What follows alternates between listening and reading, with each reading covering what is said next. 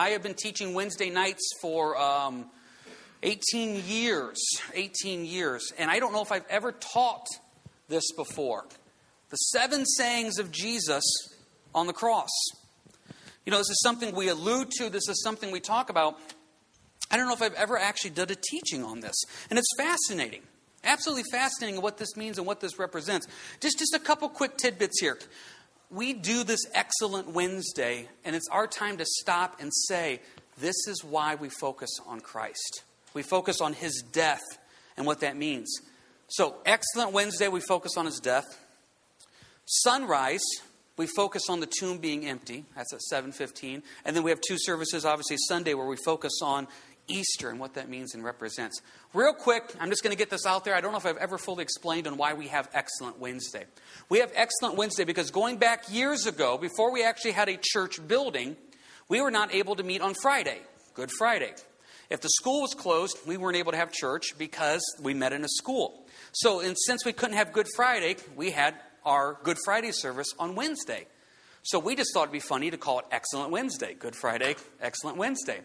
Well, over the years, it kind of just took off. And now we have Excellent Wednesday. And this is something we've always stopped and just done to stop and really signify Jesus' death on the cross. Now, sometimes these messages come across somber.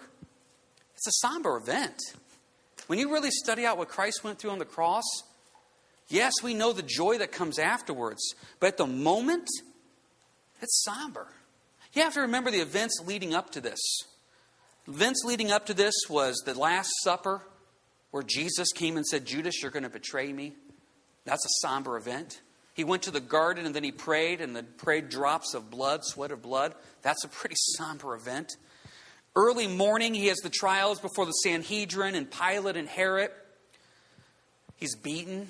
He's spit upon. He's tortured. And then what happens is he's on a cross from 9 a.m. to 3 p.m. And then from noon to 3, it's complete darkness. Now, complete darkness, noon to 3, because if you're going to pick a time of the day to be dark, you don't pick noon to 3.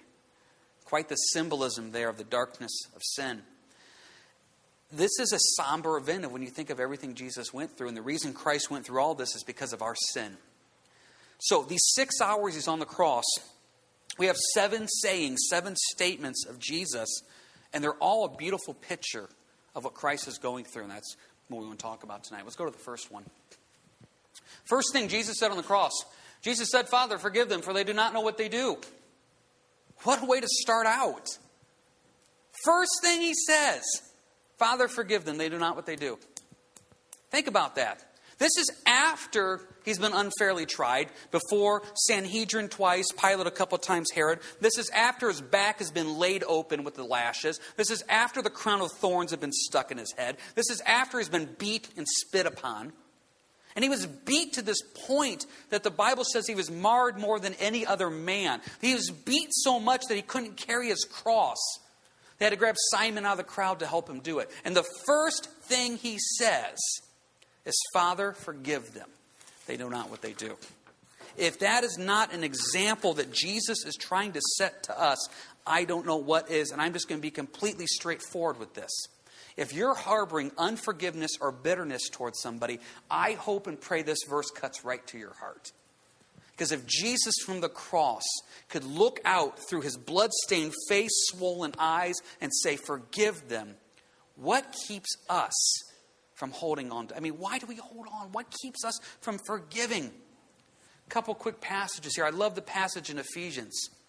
Let all bitterness, wrath, anger, clamor, and evil speaking be put away from you with all malice. And be kind to one another, tenderhearted, forgiving one another, even as God in Christ forgave you. The whole point is, I understand the forgiveness that Christ gave me, so therefore it's easy for me to forgive other people. When I run into somebody who harbors unforgiveness or bitterness towards somebody, what they're really showing me is they don't understand how Jesus forgave them. Because there's no way we can harbor that when we fully understand what Christ did.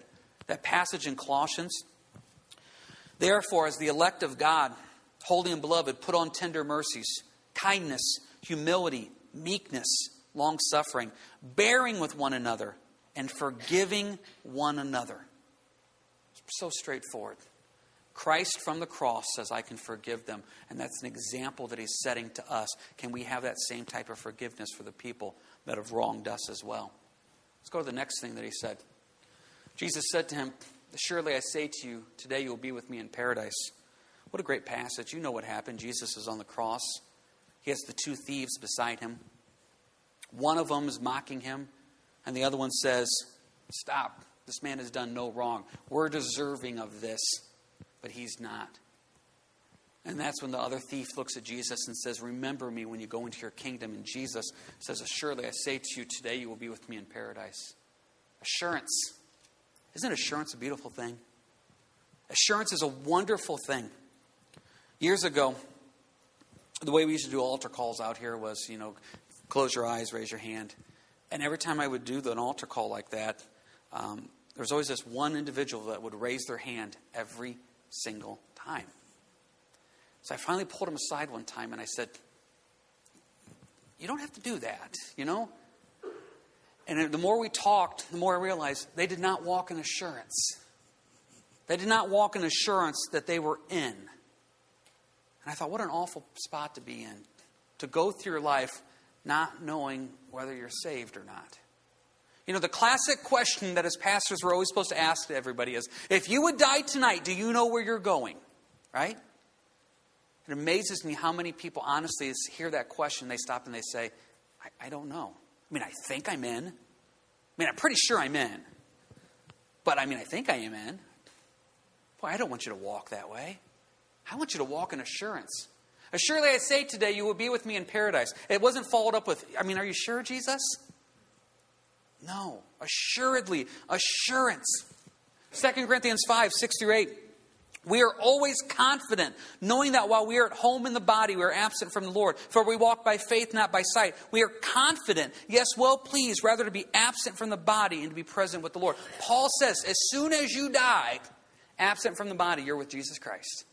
As soon as you die. It amazes me on how many times I've been to deathbeds and we see the person pass away right in front of us. There's an instant that person is immediately in heaven.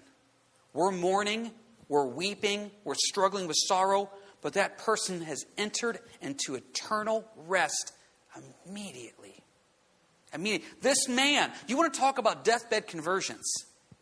This man on the cross, as far as we know, he didn't get baptized. As far as we know, he didn't go through the No Gross Sin program. As far as we know, he didn't go through confirmation. And I'm not trying to pick on anything. As far as we know, he never took communion. You know what he did? He believed on Jesus and died. And he's in paradise. I tell you, if you have a loved one and you wondered, are they saved or not saved when they passed? There's parables. There's this example of where Jesus gives people opportunities at the last moment. This guy chose to take it. The other guy didn't. You know what else that shows me when it comes to teaching? I can give the same altar call, the same message. Some of your hearts will receive it, and some of your hearts will completely reject it. Two thieves saw the exact same thing. One rejected and mocked, and the other one is now going to be in heaven for all of eternity. What a wonderful blessing that is. 1 John 3:19 is a wonderful passage that basically says this, that even when we sit there in doubt and wondering that God is greater than our heart, that he can assure us that we're saved if we've accepted Christ as our Savior. What a wonderful assurance. I say to you, today you will be with me in paradise. Do you know how powerful that statement is? That when I get a chance to share Christ with somebody, I can look them in the eye and say, today I know you can go to heaven. Today I know you can have your sins forgiven. Today I know that you can make your life right with Christ. All because of what Jesus did. What a beautiful thing. See what the next thing he said was. When therefore Jesus saw his mother and the disciple whom he loved standing by, that'd be John, he said to his mother, woman, behold your son. Then he said to the disciple, behold your mother. And from that hour, that disciple took her to his own home. This is an interesting one. He's hanging on the cross. Every minute is 1 minute closer to death and agony and pain. He sees John with his mom Mary. Woman, behold your son. And then he said, behold your mother. Basically what he's saying is, John, take care of mom. This is why a lot of people believe that Joseph was dead at this time. that he was not around, so therefore John had to take care of it. Now I put this passage up of John 13. John 13 is the passage of Jesus washing the disciples' feet. Jesus washed the disciples' feet right before his death. Now, imagine the worst pain you've ever been in. Imagine the worst agony you've been in, spiritually, emotionally, or physically. Imagine how awful you felt at that time. You know what happens when we go through pain? We become selfish. We become awfully selfish. We talked about a couple Sundays ago about that passage in Romans where it says how we're supposed to glory in tribulations. I was so blessed that week. I had two people that are going through awful physical pain contacted me, and they both said, you know what, Pastor, we're going to try to glory in tribulations. It's like, wow, somebody listens. You know, I mean, what a blessing. Jesus is going to die, and he wants to make sure mom's taken care of. Just remember the next time you come home from work and you had the worst day ever. Don't be selfish. Go wash somebody's feet.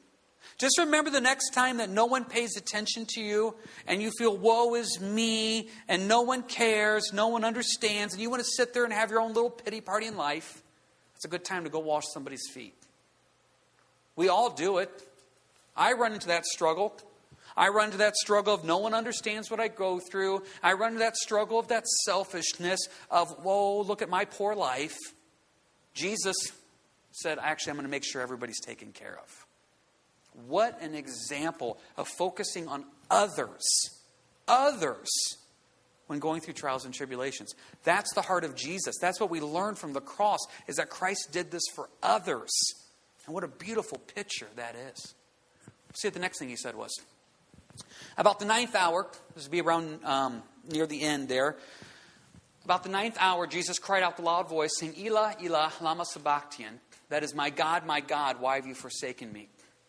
Can you go with me real quick to Hebrews, please? Anguish. Jesus was God, but yet human. Jesus suffered physical pain. He was human. Human. He had anguish. You know, I just got done reading through John, and I love the gospel so much, I started reading through Mark. Do you realize how many times in the Bible says that Jesus sighed heavily? Do you realize how frustrating it would be to deal with humans all day? I mean, think about that. You have people right now, and you're not going to admit it because you're good believers. You have people right now you can't stand at work. You have people that you probably can't stand in your family. You have people you can't stand at this church. Now, you won't admit it. And you have to deal with these people a few hours a day. Well, work's not a few hours a day. It's, 8, 9, 10 hours. Jesus purposely walked with these 12 disciples on a regular basis. And these 12 disciples were annoying more than you could ever imagine. There's one time in the Bible where Jesus says he looks up to heaven. And he says, oh, worthless and perverse generation, how much longer shall I deal with you? That's your Savior. He was human. Now, he didn't sin, but he had anguish. So when you are struggling and you feel like, my God, why have you forsaken me? A lot of people believe it's at this time that the full punishment of the sin of the world was on Jesus' shoulders, if you will. And the Bible says that God turned his back on Christ. And this would be the only time that the Son and the Father did not have a oneness and a fellowship, because Jesus was taking the full punishment for our sin. And that is actual quote from Psalm 22, if you want a deeper study. It's called a messianic psalm. It's about Jesus. And it gives you a hint of the punishment that Christ was going through. So why do we focus on this? Look at Hebrews 2:18. For in that he himself has suffered being tempted, he is able to aid those who are tempted. And go to Hebrews 4, please, verse 14. Seeing then that we have a great high priest who has passed through the heavens, Jesus, the Son of God, let us now hold fast our confession. For we do not have a high priest who cannot sympathize with our weaknesses, but was in all points tempted as we are, yet without sin. Think about that. Somebody annoys you.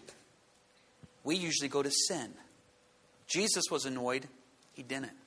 Somebody angers you. Jesus was angered. He cleansed the temple twice. He called the Pharisees that they were sons of hell.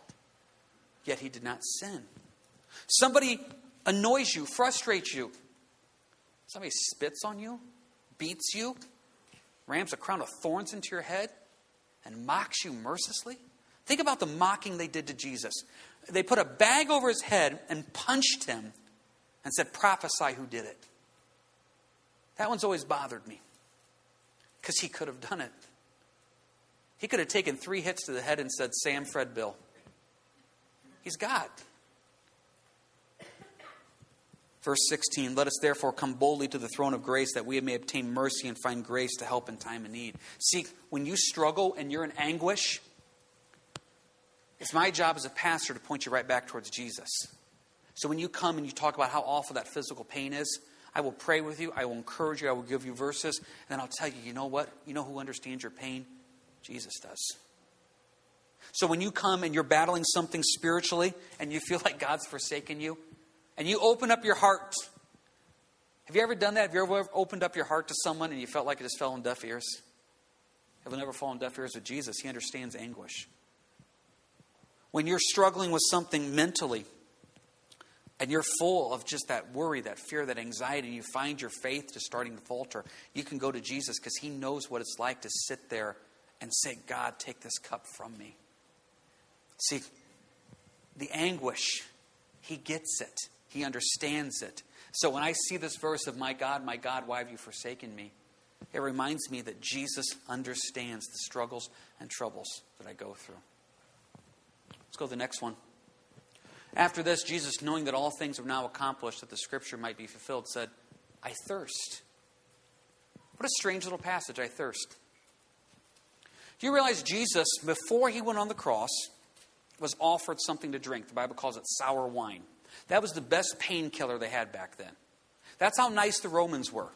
They were getting ready to drive stakes through your wrist and your feet. And so they would give you a little bit of sour wine to be a little bit of an anesthetic, or just to say a little bit of a painkiller, The Bible says in Matthew that he rejected that. Now, at the end, he says, I thirst. Now, before you start thinking that he's saying I thirst because he wants the pain to be deadened, I don't think that's why he was saying I thirst. I think this guy had lost a lot of blood. I think this guy, his tongue was sticking to the roof of his mouth. This guy, we know, he still has 2 really more important things to say. I thirst. Once again, going back to the end of life moments, it always fascinates me when you're at those times of the end and the person is still somewhat coherent. They always want something to drink. The mouth goes dry.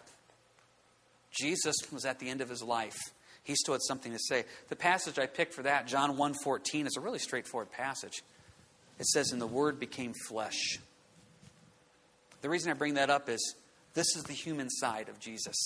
This is the human side of Jesus of saying, I need something to drink. And if you'd like a deeper study, we don't have time, and I wish we did.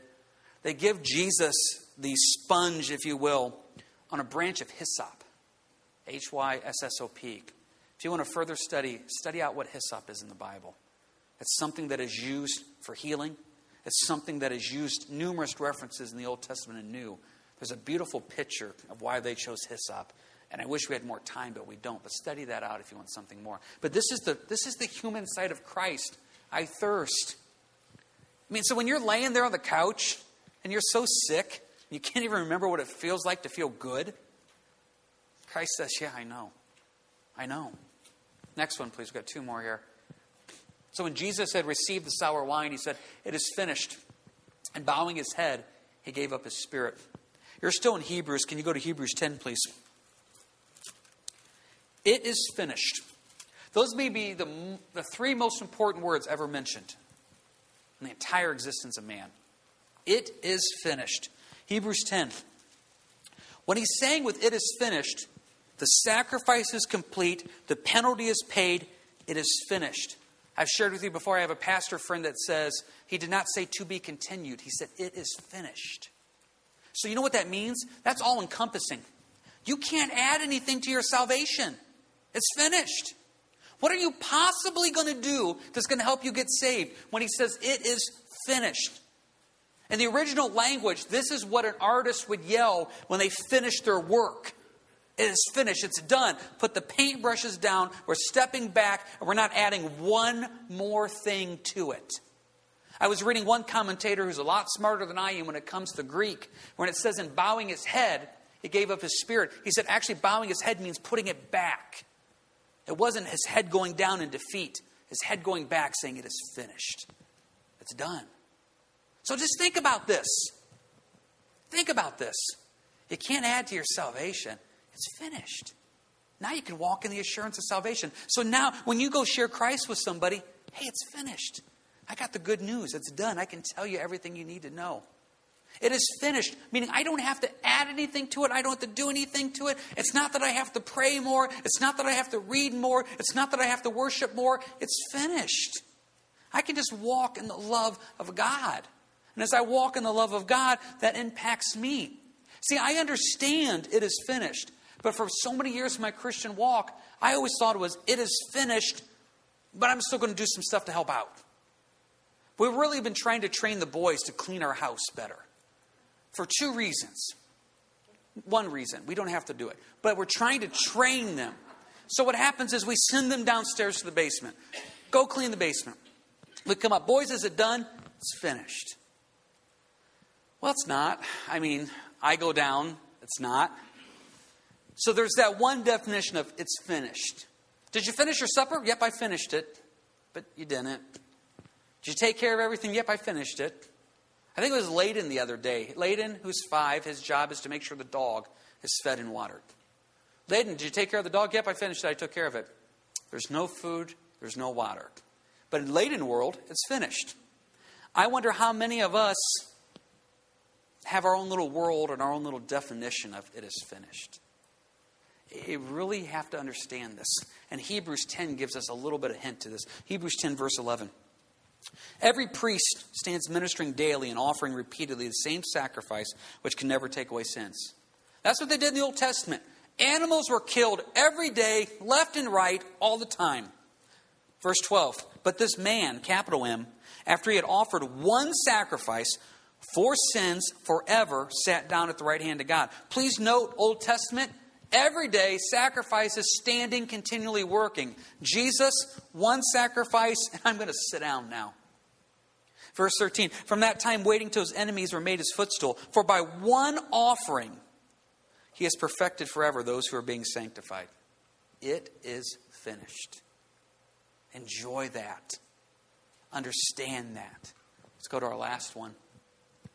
And when Jesus had cried out with a loud voice, he said, Father, into your hands I commit my spirit. Having said this, he breathed his last. It was done. Can you go with me to John 14, please? It was done. I remember one time I had a job, and the job was one of those jobs where there really wasn't a set time to be off.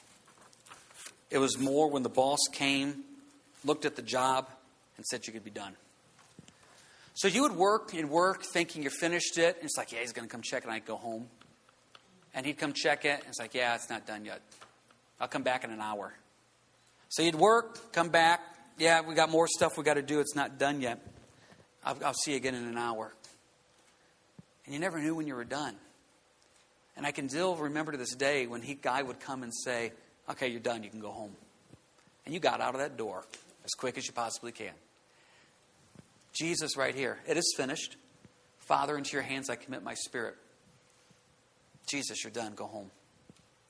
And you know what the beautiful part about him going home is? John 14, verse 1. Let not your heart be troubled.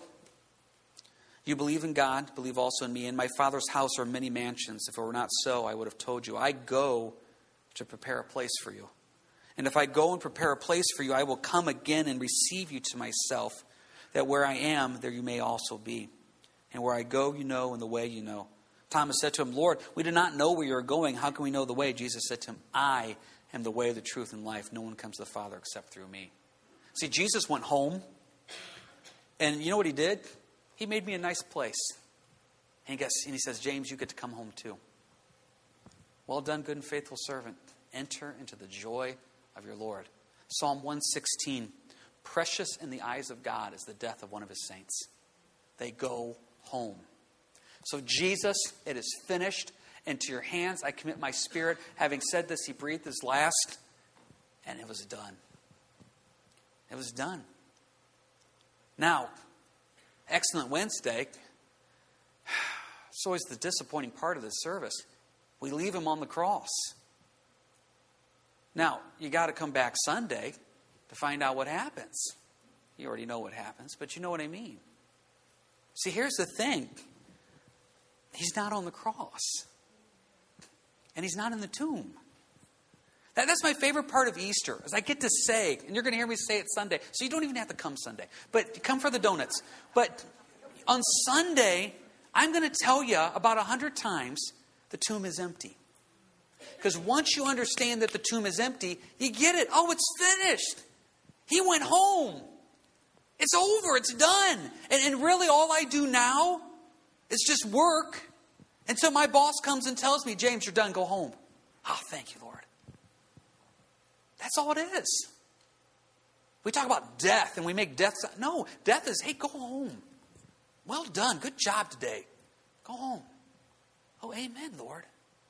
Amen. I heard a pastor teach recently. Why is it as believers, if we fully understand what death is, why do we still treat death like the world does? This scary, awful, horrible thing. When really death is the last time you ever have to clock out for work. And you're done. And Jesus said it is finished. So when you look at these 7 sayings from the cross, you see forgiveness. You see assurance. You see looking at others. You see this idea of going home. You see the idea of completion. It's finished. Completely changes the way you look at things. So the next time you're suffering in anguish, you know what Jesus went through. The next time there's that selfishness of what about me? Jesus says, what about others? The next time you're wondering, Lord, am I even yours? Today you will be with me in paradise. The next time you're having an awful day and no one else understands it, Jesus says, yeah, I was on the cross. I thirst. I get it. It all comes together. And this impacts what we believe, what we think, what we say. And we can't be the same. Just like we talked about Sunday. We walk in a newness of life. We can't be the same because of what Christ did for us. It is finished. What a beautiful picture that is. If the guys that are helping with communion would come forward. This is the best part of getting a chance to end with communion. Now here at Harvest, we have what is called an open communion policy, meaning we don't have church membership. Communion is open to anybody that's here. Now, communion, there's 2 things to do. When it comes to communion, it says this, therefore, whoever eats this bread or drinks this cup of the Lord in an unworthy manner will be guilty of the body and the blood of the Lord. But let a man examine himself, and so let him eat of the bread and drink of the cup. I think it's important before we do communion, we do 2 things. First one is if you have never understood what salvation is, and you never understood the assurance, you never understood what Christ really did for you, now is the time, today is the day of salvation, for you to stop and say, Lord, I get it now. I get what you did on the cross. Your death, just like we read in Hebrews, 1 man, 1 sacrifice paid for all of the sins, and it is finished. And I accept that, and I believe that. But most of you that are here tonight probably already know that. This is why it says that we're supposed to examine ourselves before we eat of the bread and drink of the cup. Psalms makes it very clear in Psalm 139, search me and try me, O Lord. See if there's any iniquity in me and lead me in the ways of everlasting. That this is time for us to go quietly to the Lord and say, Lord, I examine myself, your Spirit speak to me, and I confess to you these are the sins I'm struggling with. Because when I look at what you did on the cross, I want it to be finished, Lord. I want it to be done. And so I give my life to you. I give that to you, and I never want to walk in that sin again. And what a beautiful assurance that you can have with that. So let's go to the Lord in prayer. Lord, your word says before we partake of communion that we're supposed to do that. We're supposed to examine ourselves to see where we're supposed to work on through you. Your word says, search us, God, know our hearts, try us, know our anxieties, and see if there's any wicked way in us, and then lead us in the way of everlasting. If there's someone here today, Lord, that does not know you, I pray that you're speaking clearly to them what salvation is. But Lord, if there's someone here today that does know you, and they have allowed sin to set up camp in their lives, I pray that you're speaking to their hearts, that you died so that we can die to that sin as well. And Lord, that you live so that we can live as well too. As we partake of this and we think of what this cup and this bread represents, your blood, your body that took the punishment of sin, help us, Lord, now to come to you and to give you our areas of struggle and sin, Lord. Let's go to the Lord quietly, individually.